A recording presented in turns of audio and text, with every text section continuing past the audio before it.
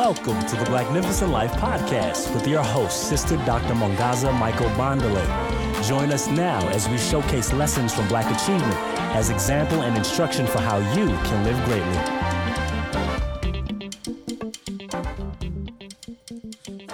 So welcome to the Blacknificent Life Podcast with Sister Dr. Mongaza Michael Bondale. I'm just so excited, just absolutely ecstatic that you have taken the time to join us today on this podcast platform. You know that we use lessons from Black achievement as instruction for self-development. Here is where we invite you to learn skills and habits for producing a magnificent, indeed a Blacknificent life, the one that you envision. And so essentially, we're here to remind you of the pure, unadulterated joy found in being exactly who you are. On today's show, we have the distinct pleasure of exploring the common ties that bind people of African descent throughout the world, throughout the African diaspora. And because this podcast platform focuses on the achievements of people of African descent wherever we find ourselves, that is in Africa, in the U.S., in the Caribbean, Europe, and beyond, you know, it's important that we know the history, the triumphs, and challenges that we share. Like members of a family, we are stronger. We are more able to activate our personal and collective power when we interact with our common goals in mind. And so to help us understand that commonality and the advantages of considering how people of African descent are one, we have with us a distinguished scholar today. This African diaspora specialist, well, she's the author of 2 books on Afro-Brazilian history. She's the winner of the Wesley Logan Prize for African Diaspora and History, and also the Letitia Woods Brown Publication Prize, conferred by the Association of Black Women Historians. She's authored a host of journal articles and contributed chapters to 13 books. She's presented research papers at more than 60 professional conferences, including delivering keynote addresses in Spanish and Portuguese. She's the recipient of 16 honors and fellowships, including serving as a 2014 Fulbright Scholar. You know, I'm almost running out of breath here because the achievements are extensive. Well, just a couple more things. She served on more than 40 different advisory boards and panels, and we're just so excited to have this brain trust with us today. She is a former president of the Association for the Study of the Worldwide African Diaspora and a former chair of the Africana Studies Department at Rutgers. Let me take a breath and introduce to you Sister Dr. Kim Butler. How are you today? Well, I am well. I'm exhausted listening to all of that. But you know, I just want to thank you, my sister, because, you know, we think about the work that we do, and it's such a joy to do work that you find meaningful and that is important in what you have, the space that you have created here with Blacknificent Life is so important. That it is really an honor and a pleasure to, you know, just be here with you in this space. So thank you for the invitation. Absolutely. It really is a pleasure. So let's just jump right in here now. We wanted to provide an opportunity to understand better this notion of commonality of Black folks throughout the African diaspora. We've got all kinds of folks from all kinds of locations listening in. And so we want to just understand better how it is that we are one. I'd like you to just tell us just what are the commonalities that you see. This has been your work. This has been your focus of research for decades. What are those commonalities that bind people of African descent throughout the diaspora? Yeah. Well, you know what? The way I would like to answer this is that I think a lot of us stumble on these commonalities in a very intuitive way. You know, we might be at a party and people might be playing music in a different language, but you know how to dance to it. Or foods that you seem to check out from other cultures in the African world. It's not so different. And you start to find out, in fact, maybe sometimes words are the same or similar. And some of the things that we do seem very similar in the sense that we seem to recognize that our ancestors, we remember them when we are having a gathering, just pouring a little something on the floor is something that African people do in so many places. Where it comes from, even though we come from many, many different countries on the African continent originally, there are broad fundamentals of culture that many of these cultures share. And so that's one part of it. In terms of historically, what we now know as the African community really was something that began to come about as a political reality in conjunction with the creation of global capitalism, colonialism, opening up the Americas and the quote unquote new world. In doing that, as the European countries began to get involved in world trade, and this, that's a whole nother conversation as to how this whole system evolved. But the system that evolved was predicated on taking the land and people of Africa as a prime resource, as a building block of modern capitalism. And it put us in a relationship of having to combat that and having to really resist the ways in which they wanted to consume us.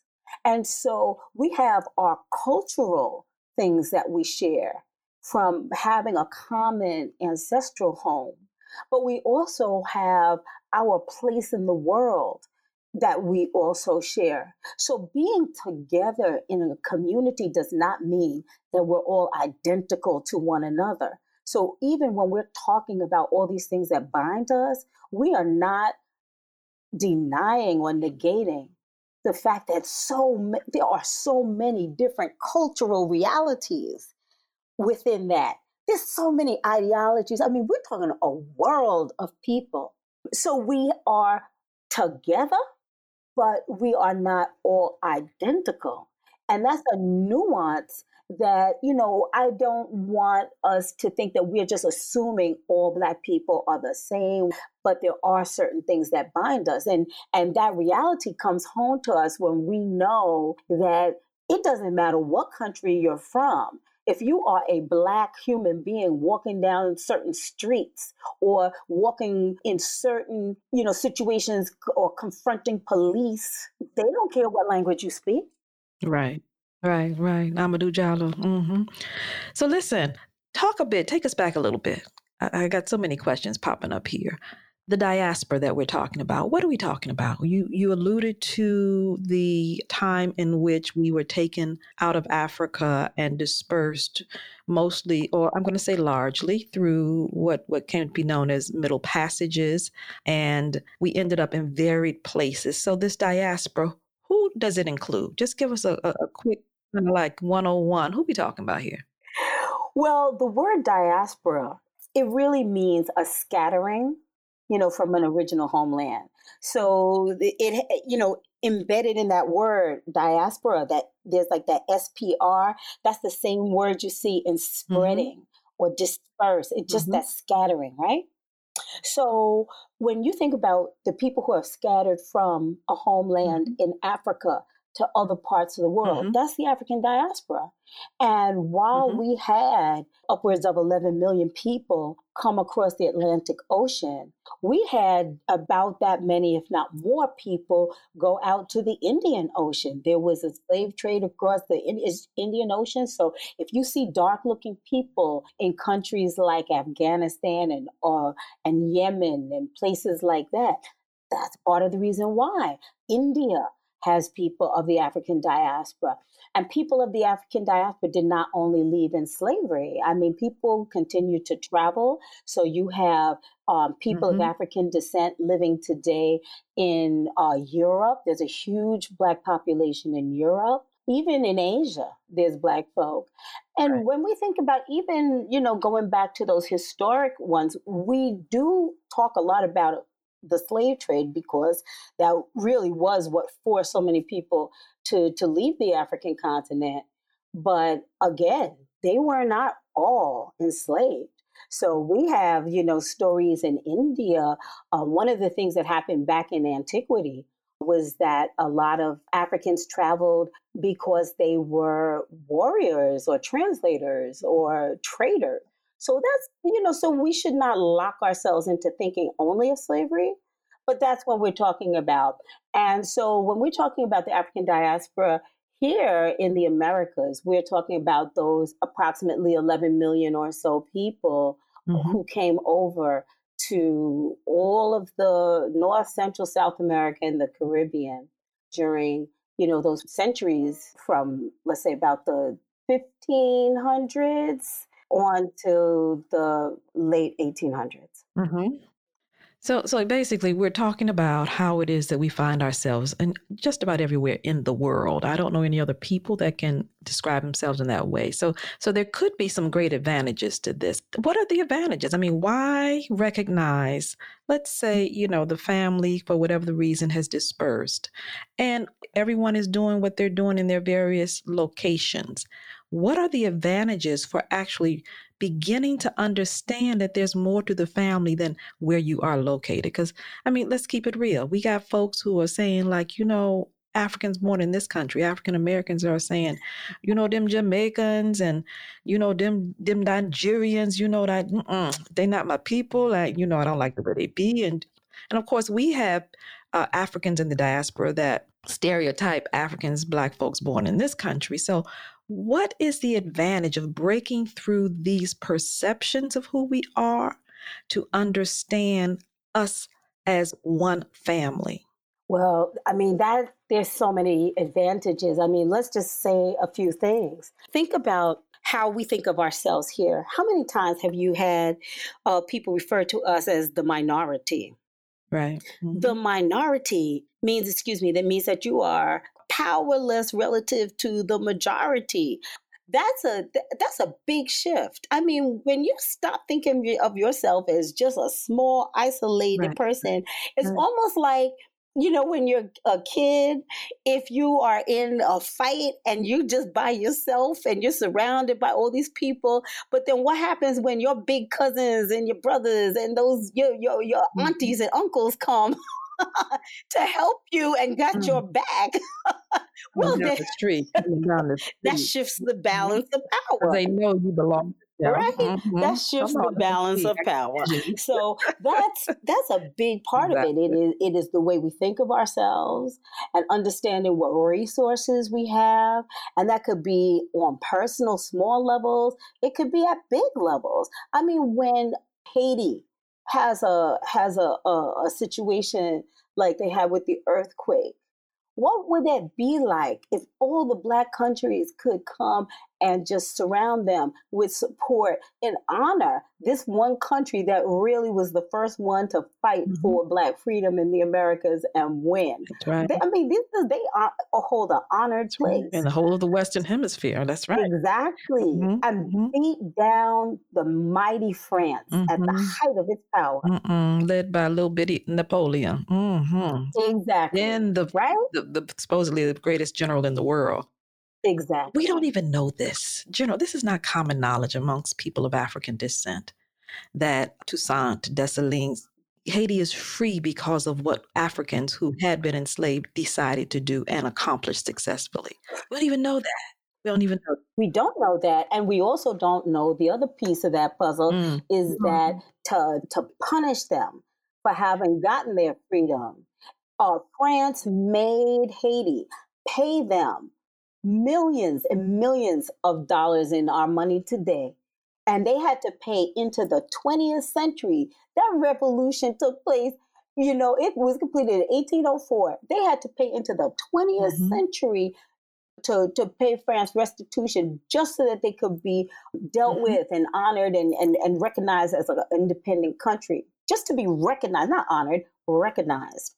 And then now we look at Haiti, and Haiti is not economically as strong as other countries. And the first thing, what do they say about Haiti? Oh, it is the poorest country in the Western Hemisphere. But then you forget all that backstory. And that's what is so important about knowing your history. Because if all you have is that little bit they tell you, then you cannot form an informed understanding. You have a skewed vision of your people and yourself. Mm-hmm. And so to gain clarity, to know exactly who we are and where we are and how we are bound together, you talked about one advantage is that we can leverage our collective power on behalf of each other. We did that historically over and over again. Again, oftentimes we don't hear that, but it's true. The resistance, the efforts that were made so that we could, many of us, be free, stay free, grow and flourish, even inside the country and economies that sought otherwise. We did that successfully. And so I want you to just share a bit about one of our diasporan triumphs. And because you are an expert in Afro-Brazilian history, I'd like to just shift a little bit here and take a look at that region. We often talk about enslavement of Africans in Brazil, huge number, and we often do not talk about how it is that these free communities emerged from attempts to enslave these Africans. Some were enslaved successfully and many were not. Let's talk about that because that's a common triumph. That's a common achievement of people in the diaspora, specifically Afro-Brazilians. Let's talk a bit about the Quilombos. Yeah. Well, I mean, I would just like to say, why even think about Brazil? I mean, one of the things we have to remember is that Brazil is the largest population of Black people outside of Africa. That was one of the things that I was never taught in school. I did not know that until I was 20 years old and in college.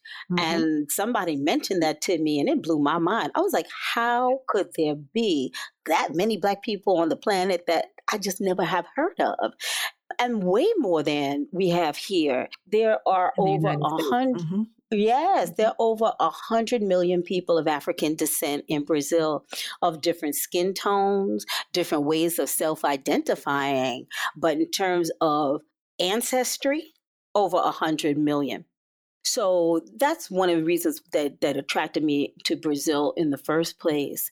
In terms of the area of research. Yeah. I mean, I just like from when I heard about that, anytime I heard about anything with Brazil, my ears would perk up. And as a historian, that is a place that I research. And what you're talking about, these quilombos were communities that were of people who had successfully escaped slavery and set up their own place to live. And they had all sizes. I mean, some of them were very small and didn't last long, but others of them lasted a very long time. Some of them, they call them the, I can't even think of the word in English, but I guess the communities, the dissenting, Teacher. They call them remanescentes, or the legacy, I guess, of these Quilombo communities, but they're still there. But anyway, so you asked about Palmares, and that was back in the 1600s. The Europeans were fighting over who was going to get control over what parts of the Americas. And so people were fighting with each other a lot.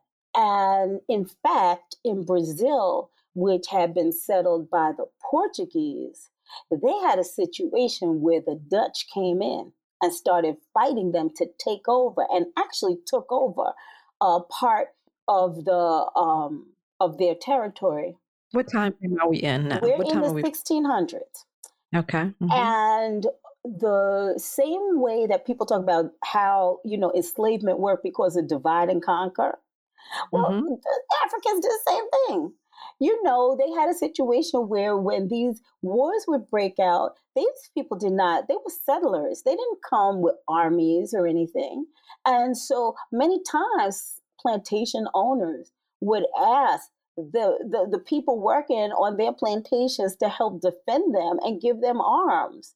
And for a lot of people, they were like, the slave master is giving me a weapon. And so many of them took advantage of that opportunity to run away. Mm-hmm. And there had already been in every single slave society of the Americas, there were always situations where people were escaping. So those little settlements were already out there. When you have this war breakout, the ability to run away, the opportunity increase, and so people began escaping into the hills, and there was a settlement that began to grow during this time, and it was called Palmares. And Palmares was not just, we tend to think about these things as like people hiding in the dark of night, in little huts or just under trees. This was a country. Mm-hmm. Palma- So you've just so our listeners can follow, you've just shifted from talking about quilombos generally, these free communities that we established when we decided under a myriad of conditions that we would not be enslaved, and now we're going to talk about one of the most well known and celebrated of these quilombos, Palmares. Yes, yes, Mm-hmm. yes. And as I said, this is in the 1600s. And while I am going to talk about Brazil here, I will say that Brazil is not the only place where this happened. Throughout the Americas, Right. the 1600s, Yes. people, control was not as tight as they would like us to believe. So, Yeah, there's a whole maroon diaspora we can talk about in another conversation. I know we might just indeed have a whole other conversation on this. So let me tell the story of Palmares. So here we have people escaping. Palmares is said to have been first founded sometime around 1605. And began to grow in small amounts, as people could get away. I mean, this was a sugar growing plantation society in the northeastern part of Brazil, in the area that was called Recife, the state of Pernambuco, right?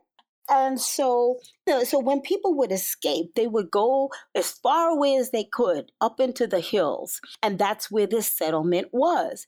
And when the wars started to break out between the Portuguese and the Dutch, and people would get their hands on weapons, the settlers were fighting amongst themselves. They went off in greater numbers. And so Palmares began to grow. So much so that by the middle of the 1600s, there was a time when the Dutch did take control, and they knew about Palmares, and they sent an expedition to go out and see what was going on there, because they were now thinking this is their territory. And when they sent the expedition, they found that Palmares was actually a country that had two major cities, and they had 11 smaller towns. Okay, now what do you mean country? I heard you, and I want our audience to fully understand how that is so. Okay, so when we think about a country, well, what makes a country? A country has its own territory, which is what they had. A country has a capital. They did not have only one city, they had two major cities, and they had a government that had to administer how things were going to function. Now, we don't have a whole lot of extensive documentation, but we do know certain things. We do know they had a system of government, and we do know that they had at least these cities and towns in place. We definitely know that they had a military, because self-defense was essential to their survival and preservation, because they had to be independent and not dependent on the colonial economy. That means they had to have industry. They had to be able to make weapons. They had to be able to produce food. So they had an economy. They had to have a way to distribute goods so that everybody was provided for. So there was a system of currency. There was a system of exchange. And one thing that they did that was very, very smart was that these were not they were not exclusive to Africans. They, in fact, welcomed the indigenous people to come and settle in there with them. And many of them did, because they had also been devastated by the colonialism, and the taking of their lands. And so for many of them, they found stability there. And they also had alliances with the small European settlers that were in their immediate area, because they had an understanding, once that they could have peaceful relationships, many of those farmers were able to trade for food with the people of Palmares, because they could not pay for imported food that was coming in through the coast and, the main trade. But people in Palmares were growing their own food. So alliances based on necessity. How many people we're talking about? How many? What are we talking about? The estimation is that there were about, and again, this was the mid-century. I'm basing this on a mid-century report from a Dutch expedition. Okay. And they estimated that there were about 5,000 people living in the cities, and maybe about another 6,000 living in the towns. But for the demographics of that particular moment in time, that's quite a lot of people. 11,000 people. Yeah. Africans free. Correct. Self-sufficient, autonomous. Correct. Creating their own systems of governance. Right. And, we are not overblowing it. If you look here at the phenomenon of people keep talking about the Confederacy and still waving Confederate flags in this country. And they're talking about it as a little moment in time when they had a nation within a nation that was the Confederacy. How long was that? That was 4 years. Mm-hmm. We're talking something that lasted 90 years. Okay. And so what happened with Palmares, though, is that the Dutch realized that was a much bigger adversary than they wanted to take on. They were supposed to have captured people, and that expedition turned out, they said that they were able to capture a few people, but they really did not want to take on Palmares at all. So when exactly strong. Great. A strength in numbers. So what happened? Right. But they were defeated. The Dutch were defeated and kicked out of Brazil. And from that point on, we're getting into the later decades of the 1600s. The Portuguese really wanted to consolidate their power, and they just felt they could not continue to exist with this other entity right on what they considered to be their territory. And so the Dutch, the Portuguese. Amen. Okay, gotcha. We're following. So from 1672, they started, they just had ongoing war, ongoing attacks on Palmares that were never really successful. So after being tired of all of this warfare, in 1672, they tried to make an agreement with Palmares. And what they were offering was that if the residents of Palmares would agree to relocate and to return any new people escaping slavery who wanted to, if people came and ran away to Palmares, if they would agree to return them to slavery, that the Portuguese said that they would allow them to live in a different part of the countryside. And and they negotiated that treaty with the leader whose title was Ganga Zumba, which they believe means great lord. Linguistically, it seems to indicate that these were people whose primary origins were in West Central Africa, the countries that would be today, let's say, Angola, Congo. That seems to be the primary ethnic background of the folks. He came with his retinue to the capital, negotiated this treaty, brought it back to Palmares, and that caused a huge debate because it was the principle. Would they stand for the return of fellow Africans to slavery while they live free? And in fact, the king's nephew, whose name was Zumbi, decided that not only was that not acceptable, that he actually led a coup against his uncle to put him out of power. Said, if you want to accept that treaty, you can go ahead. But the nation of Palmares will never accept that. And so he told them that we are going to war. If it is war you asking for, then that's what you're going to get. And for the next... So nephew wasn't going along with what Unc had in mind. No cooperation. No. And neither were the people behind him. You know, we talk about history in terms of just the leaders, but think about, I mean, he wasn't going into battle by himself. Right. And it was not only men. They had women generals. They had women, yes. People were choosing what they were willing to fight and die for. Exactly. And the interesting thing about this is that Zumbi himself would not have been personally affected by this treaty because he was not a runaway. He was born free in Palmares. But he was willing to see, you know, the importance of that. So from 1672 on, it was just a constant state of warfare until in 1692, the government decided that they could not do this on their own. They petitioned the King of Portugal for some resources, and they hired professional people who know how to do trackers, right? People who know how to do tracking, and people who were famous for that in the southern part of Brazil, which was still kind of a frontier. So almost like cowboys, those kind of people. They hired people to come from the extreme south of Brazil to march all the way up to where they were in the northeast. They brought cannons, they brought the heavy artillery, and then they made this big 2-year drive to destroy Palmares. And over that time, they began to reduce. They would destroy a city and people would convene together in another place. And over time, they reduced Palmares to one final stronghold, and they surrounded them in 1694 and put a siege. They blockaded them and laid a siege around them until they weakened all of their defenses.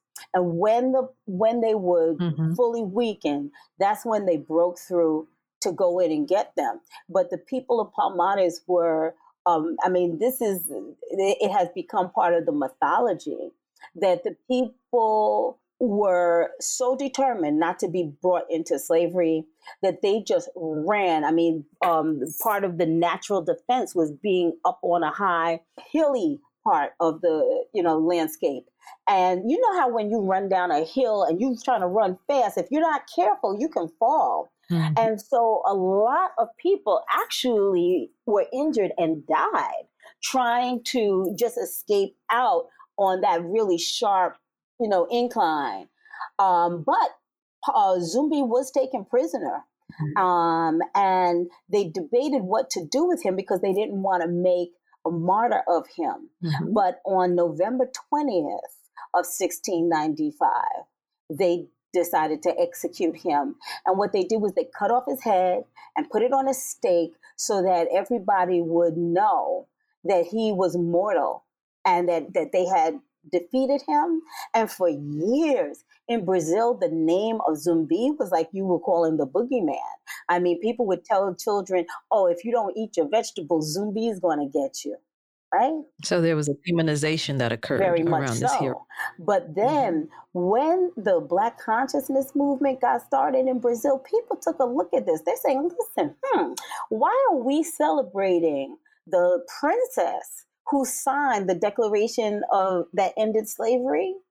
And we are not remembering Zumbi, whose whole life was given for the principle of Black freedom. And so they decided to honor Zumbi by taking that date of his death as the Day of National Black Consciousness, which it is to this day. And the name of Zumbi is the quintessential symbol of Black freedom in Brazil. What's that day? November 20th. November 20th. And every year in Brazil, this is the National Day of Black Consciousness that was declared by Black people for themselves. And it is now celebrated around the whole country. And the consciousness movement that you referred to is what came to existence in the 1960s. Correct. Okay, so correct. Well, really in the 1970s in Brazil, but it's very connected to the whole movement of Black power and Black consciousness that was going around the world. We inspired the world. And again, we being Black folks in this country, in the United States, have little knowledge of the spark, of the inspiration that we have been throughout the diaspora for other Africans to stand up and claim and celebrate their victories, their triumphs historically. So listen, this is just one story. This is just, oh my gosh, we're talking about the commonalities that bind people of African descent throughout the African diaspora. We're talking about those things that we achieve. So just listening to you tell the story, recount this history, it becomes clear that one, we thrived because we worked together.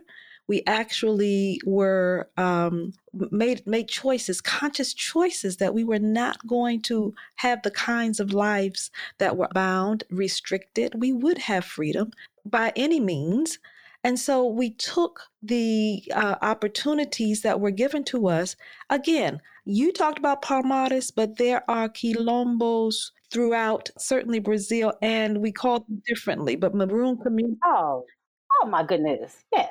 I mean, okay, so listen, at the same time that all this is happening in Palmares, you can look around everywhere. So we don't think about Suriname, right? We don't talk about Suriname a lot.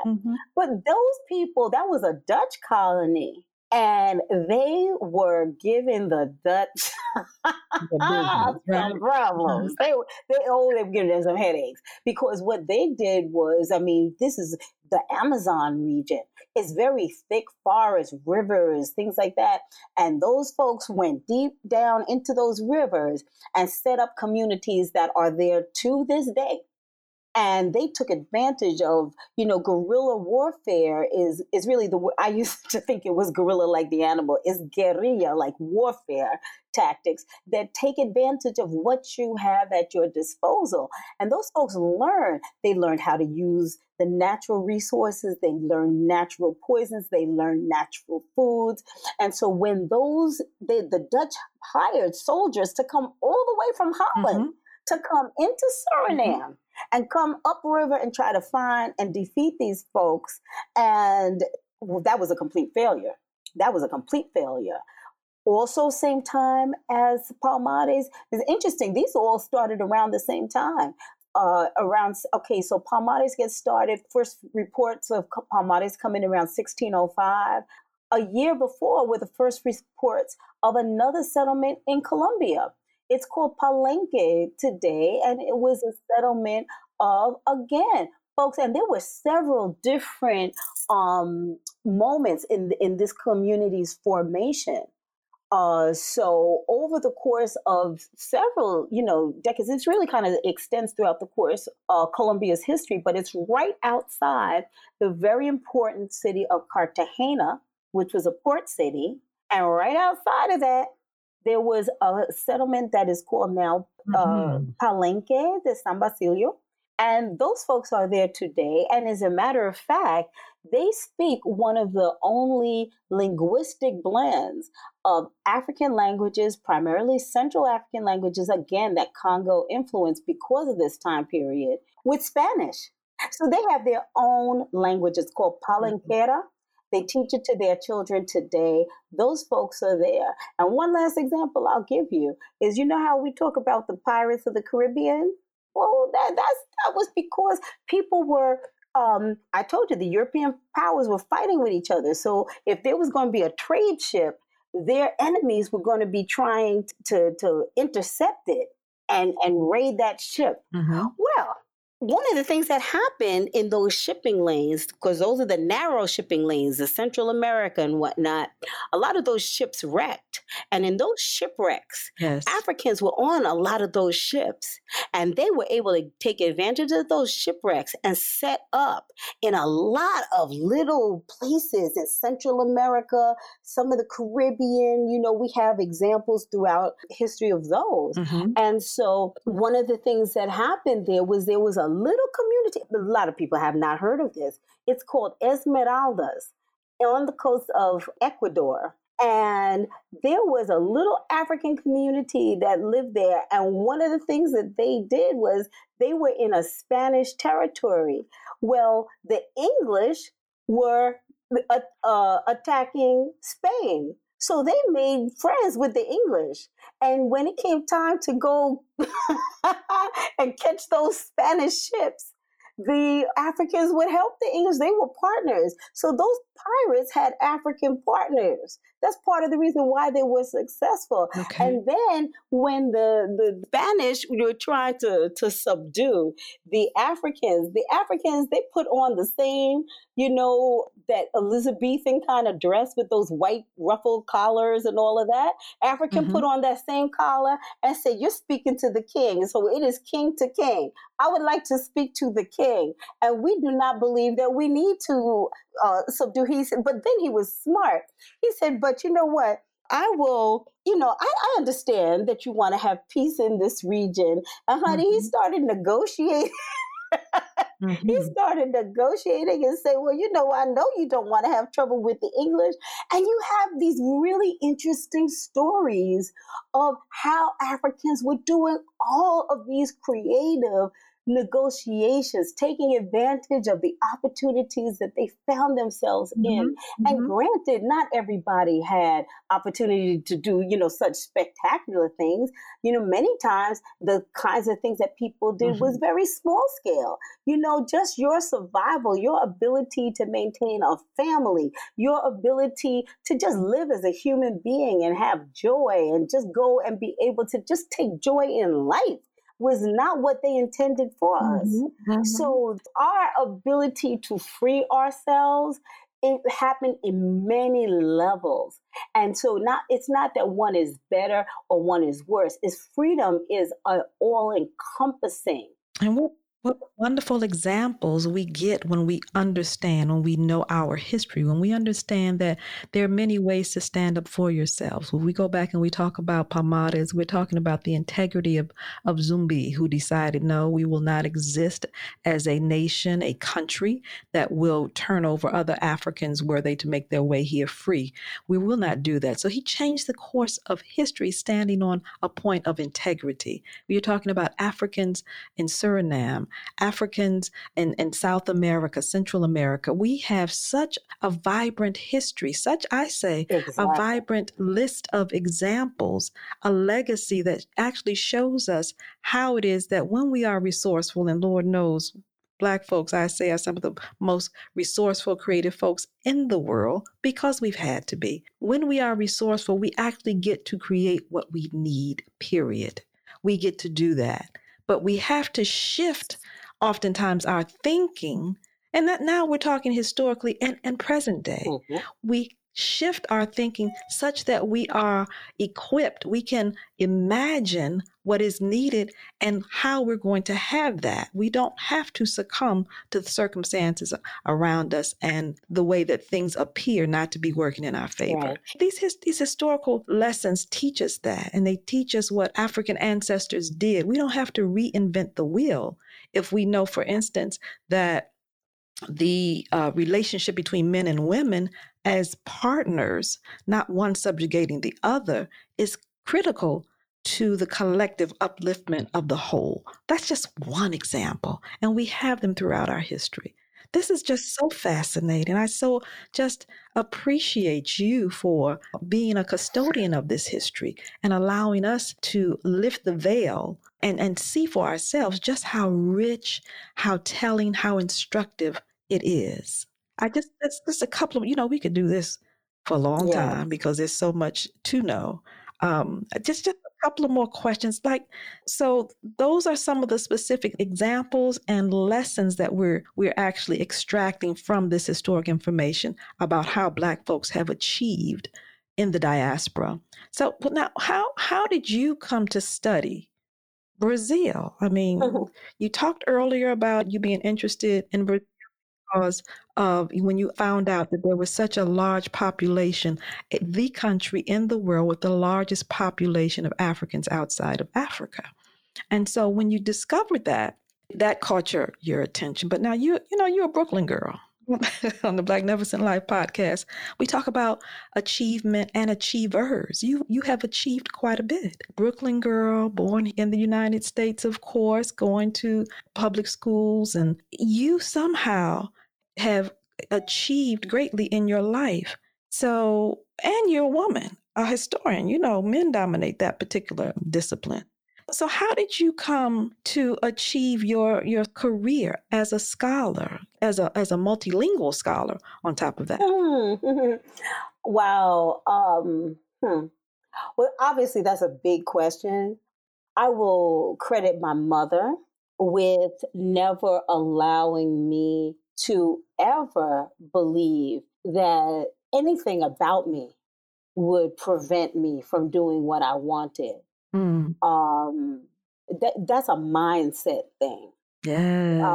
And that's critical because when you bring these children into the school system, they tear down Black folks and especially Black children's possibilities for themselves.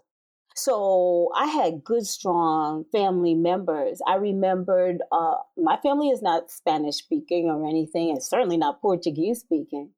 But I had an aunt who worked as a travel agent, and she traveled a lot. Mm-hmm. And one time she says she's going to teach me how to say "Como está usted," right? And I said, "Oh, okay." So I learned how to say "Como está usted," and I heard the answer was like, "Estoy bien," right? How are you? I'm well. Mm-hmm. And she said, "Well, you speak Spanish." And from that point on, you couldn't tell me I did not speak Spanish. And so when I went into school and they gave us, Spanish 101, Right. I just went in with the mindset, well, I can speak Spanish. About how old were you at this time? Well, with the Spanish thing, it was 12, but I mean, much earlier than that, even before going to school. I remember when I was a child, I think I was 4 or 5, and they used to have a beauty pageant called Little Miss America. And I said I wanted to be Little Miss America because you had good prizes. You got the whole line of Barbie and the whole line of Susie Homemaker toys. I wanted everything. And my mother never told me, well, listen, little Black child in the 1960s who is a little chubby Black dark-skinned girl with nappy hair. Right, beautiful. We are not thinking of you as Little Miss America. But what she told me why I couldn't compete was because she said, but darling, I think one of the competition events was to sit still for a minute. And she said, I just don't think you can sit still for a minute. Why don't we practice? And I tried and I couldn't do it. I said, Mommy, I guess I can't be Miss America because I just can't sit still. But I never thought about it as that I couldn't. Wow. That you couldn't. So I just want to underscore, you've said two just extraordinarily important things here in terms of what shaped your mindset and had you to determine yourself to be whoever you chose to be, that you were not living within limits. Now, your mother shaped your mindset that said you can be whatever you choose. And then you have an aunt, a traveler, who said you can speak Spanish. Oh, yes, you can. And then faced with a circumstance that actually could have been this whole I want to be a little Miss America, faced with that that desire, your mother mitigated the impact that could have occurred if someone told you at this very young age that you're not enough, you're not good enough, you don't look a particular way. Mother had wisdom enough to know that there are many ways to navigate other people's toxic barriers such that they do not become toxic for the navigator. Just extraordinary. And I want our listeners to hear that, because when we are faced with circumstances, anyone, this would be true for, but particularly for Black folks, we don't always have to go into the toil and we don't have to come up damaged and out of all circumstances, particularly when you have the insight, the wisdom, and the guidance of adults who care, who know, and who will take the time to covet the development of the mind and the mindset. Just great insights. And so now, given what you know, given who you are, you've studied African diaspora and history most of your adult life. You've certainly been deep in the archives, down low in the reservoirs of information. So now, what impact does your study have in developing self-worth, Black self-worth. Is there a Hmm. connection here to understand the history? Well, oh my goodness. Yes. And remember, I also teach in Africana studies. So, I mean, it's really kind of a full circle. And one Still of, at the academy. You're still teaching yes, at Rutgers University today. Okay, great. right. And, I think maybe we could say it this way. When you can see who we are in history, you can see yourself through a different set of eyes, not through the eyes of the people who are trying to. I just keep coming back to the word consume you because it's almost like they just want to just use Black people, Black bodies. There's a certain way in which that mindset sees a Black person, a Black individual. And oftentimes it's a negative, and it's so ingrained in our society that if we can shift the way we see ourselves and each other, that is already like an act of liberation. So let's just take the story we just told. I mean, if all you're told is Black people came here, they were enslaved, they were subdued, and then they got freed, and then they didn't do anything. Oh, and don't forget, we were happy. We were happy to be subdued. Right.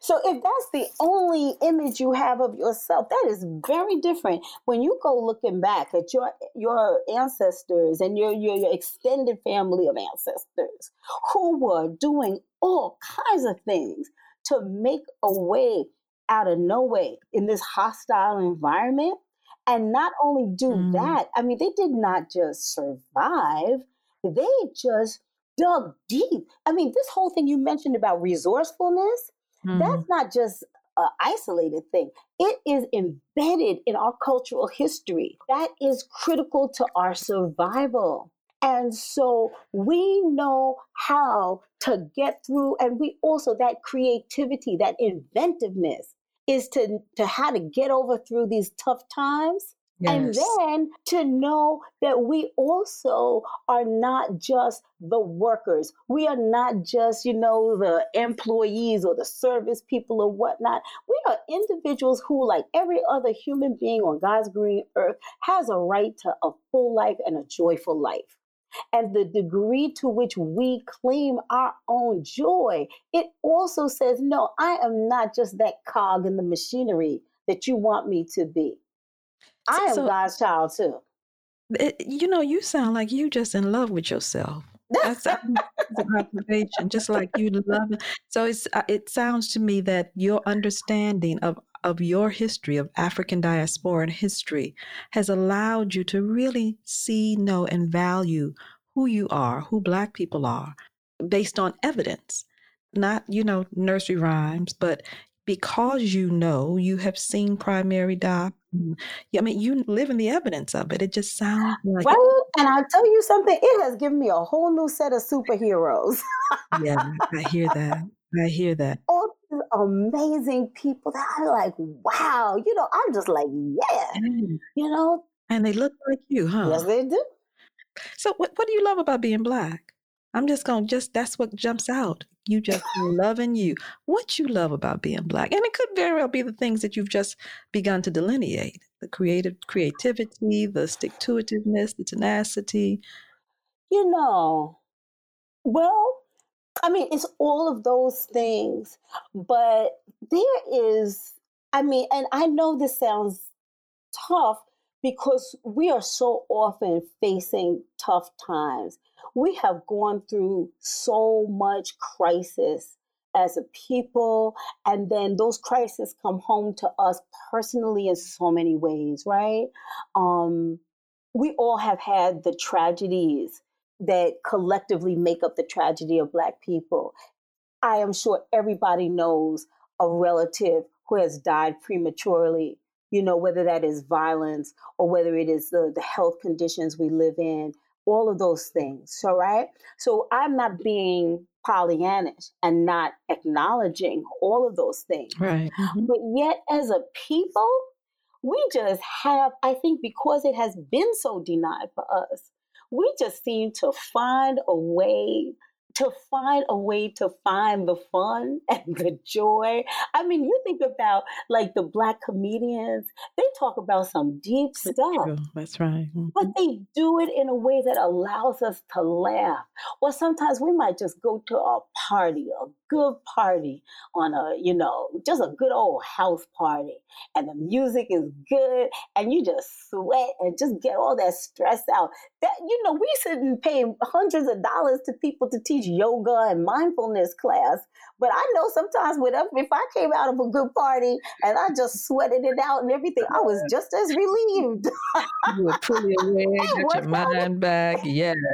Exactly, and got to work out in the process. So that's what I'm saying. We got to honor the genius that we have, and one of the things that you do that I think is so wonderful is a monthly newsletter that just is a reaffirmation of all of that genius. And again, it is not something that is going to be in the news that usually takes one horrible story and beats it into the ground until the next one comes along. Beat it down, pass it around.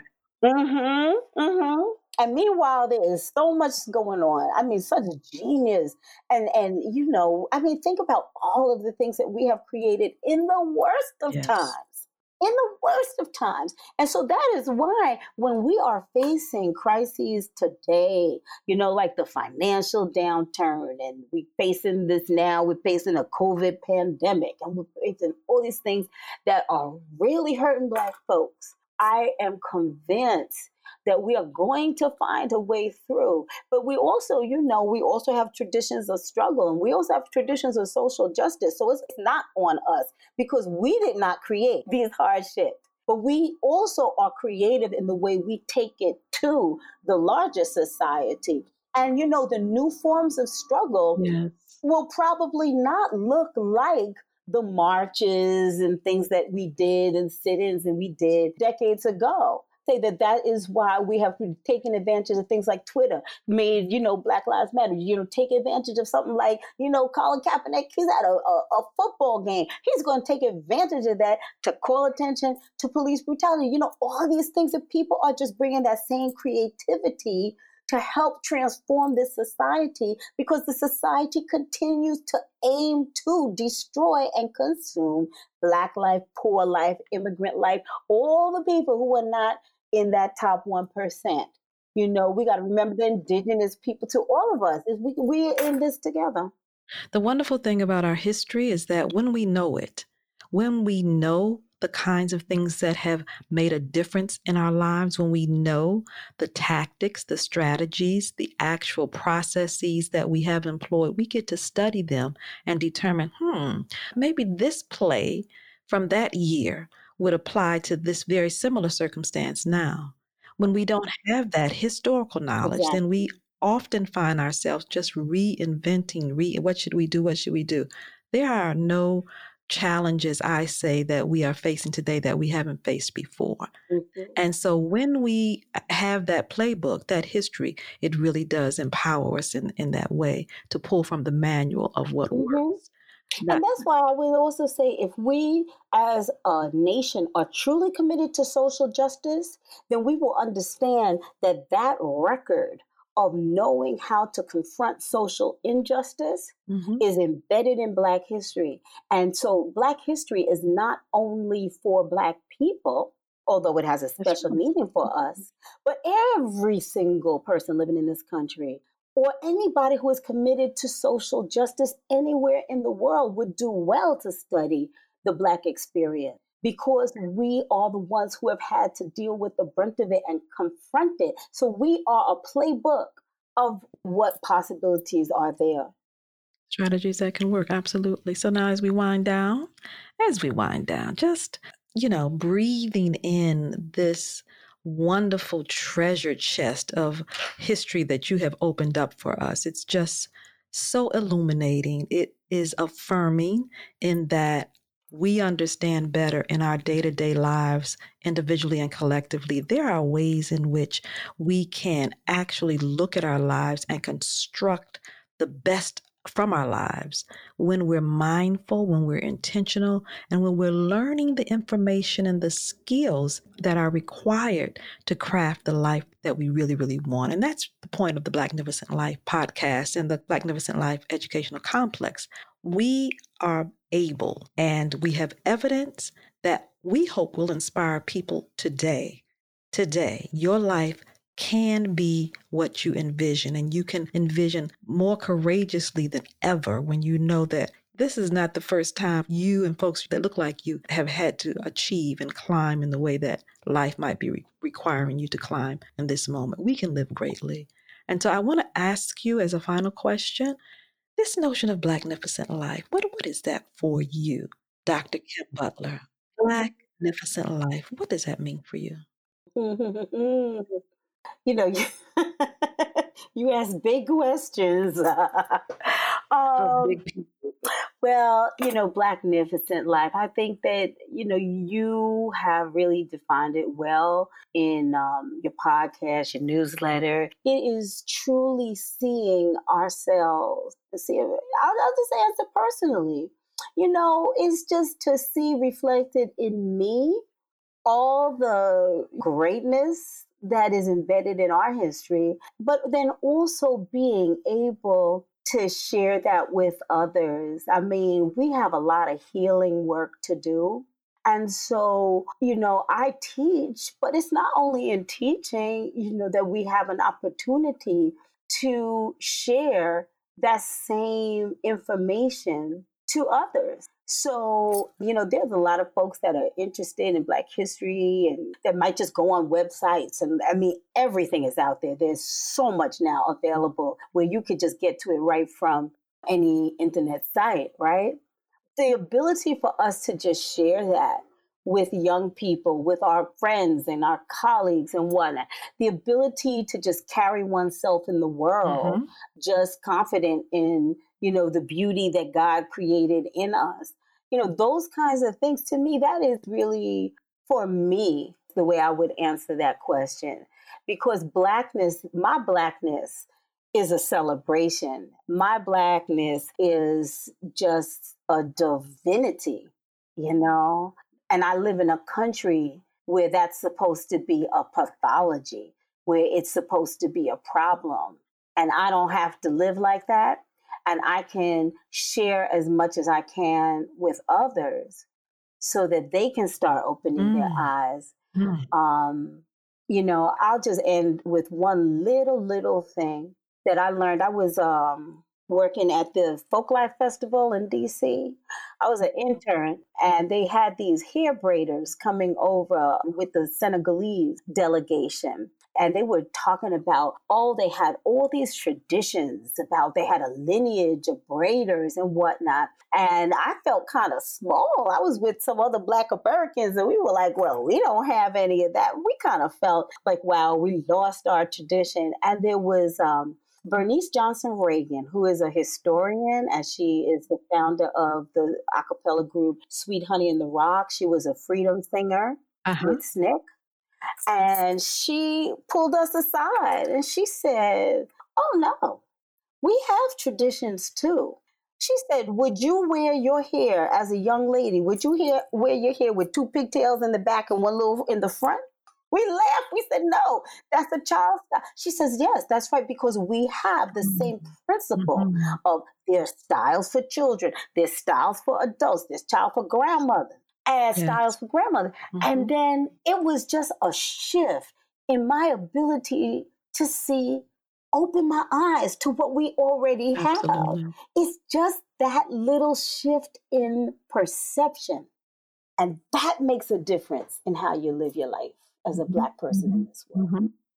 Well, listen, it is just so wonderful to have your expertise, your guidance, and your insight around living a Blacknificent life through the lens of a historian, a person who has just studied and gained understanding about the conditions of Black people around the world over time. Can you please tell folks who would be interested in communicating with you, connecting with you, perhaps as a keynoter, You may have folks who are interested in research, or how do people get in touch with you? What's the best way of connecting with you? Well, the easiest way to reach me is through Rutgers University. So if you just go to rutgers.edu, that's RUTGERS.edu, they have a little search box that pops up, to search for people. You just put in there Kim Butler, and it'll take you directly to me. Folks can Google you. You have great web presence. So thank you so much for joining us today, for sharing not simply your expertise, as valuable as that is, but yourself. Thank you for showing up as a sister scholar who has dedicated her life to understanding her people, Black people throughout the diaspora, and who gets excited about the opportunities to share this, to bring the history, the scholarly, the archival work, the primary documents, to interpret that for the community so that we collectively have a greater understanding of just how great we really, really are. Thank you for joining us. Oh, well, thank you so much, Sister Mongaza, for this invitation. It was a pleasure, and I just continue to wish you success in sharing your insights and all that you're bringing through this platform. And I want our audience to know, like, if you really enjoyed this podcast and you want to hear more from Dr. Butler, let us know. We want you to be inspired in ways that really keep you excited and ready to activate your own Blacknificent life. I want to invite you back now to just have a conversation with us about another area of diasporan history, and that is the Black consciousness movement among Afro-Brazilians. There is just such great information that you can provide, and I'm going to look forward to having another conversation with you at some time in the near future. Anytime. So listen, can I tell you just how grateful I am that you listened to this podcast? And I really hope that you heard something, that you really were informed and inspired by this conversation to live just your greatest life. I am so happy to have this time with you. I am Sister Dr. Mongaza Michael Bondele, saying thank you for visioning more for yourself and taking the actions required to craft that magnificent life, indeed your Blacknificent life. Until next time.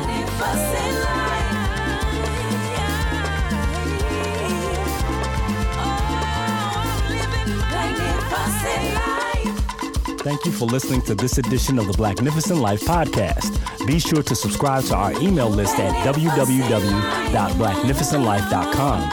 And whatever you do, be sure to consciously, consistently, and courageously craft your own Blacknificent life.